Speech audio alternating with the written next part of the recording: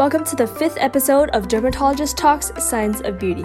I'm Chelsea, and today we're chatting with Dr. Teo Wan Lin on the topic of pigmentation, good skincare habits to cultivate, and her number one beauty faux pas. We're also going to touch on Dr. Teo's appearance in Dior's Digital Skin Talk and learn about exciting new research on skin stem cells. Dr. Teo, is there a difference between pigmentary diseases and our concerns with our skin tone? So, true disorders of pigmentation, such as post-inflammatory hyperpigmentation that arises from chronic inflammation, such as from eczema or acne, melasma, solar lentigo, which are really, often referred to as sunspots or age spots, and freckles are conditions that can and should be treated separately, not to be confused with altering one's skin tone. From what I understand, though, pigmentation is a marker of your skin aging as well. Can you share a little bit more about that?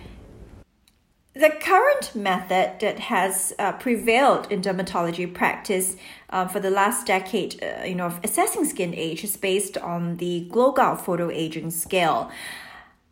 Our methods of assessing skin age is increasingly refined, and I believe that this photoaging scale is very likely to be superseded by technologies created by deep learning methods. Such technologies enable accurate assessment of skin factors such as radiance, vitality, that previously could not be objectively assessed. Moving on, what do you think is a good skincare habit to cultivate, and what would be a big beauty faux pas? Well, what is extremely basic yet often shockingly overlooked is the importance of cleansing. The fundamental principle is that each individual has a set of healthy skin organisms as part of bacterial flora, which are important to prevent diseases. Conditions like acne and eczema are closely related to the presence of bacteria. When we're talking about cleansing, we're not referring to harsh antibacterial soaps or cleansers, but rather the message here is gentle and effective cleansing. The very process of emulsification is a science that dissolves microorganisms into a foam or an emulsion, which is then physically removed with the rinsing of water. Now, a big beauty faux pas, I have encountered a number of individuals who tell me they just wash the skin with water as they feel that all the soaps make their skin worse. A lot of cosmetic cleansers are indeed not formulated for sensitive skin. A hallmark of a good cosmetic skincare line is born out of a simple test of how well it is tolerated by sensitive skin.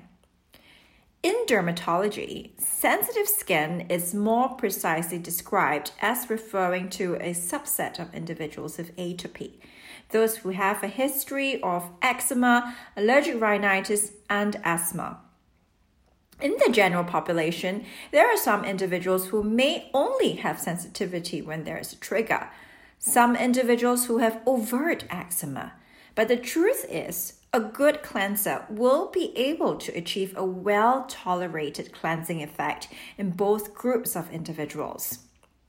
Moving on a little for our listeners, Dr. Teo recently took part in Dior's Digital Skin Talk hosted by Giselle Bundchen and Philip Picardi.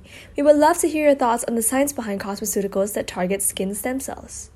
The novel discovery made by the Helios Research Institute is that aging skin stem cells do not decrease in number, but rather reduce in their energy potential, and that is primarily responsible for the aging process.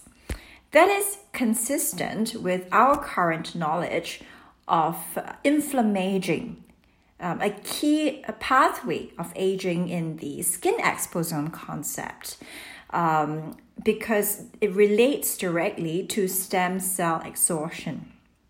In the same vein, what should we be looking out for in cosmeceutical skincare that can target the aging skin stem cell?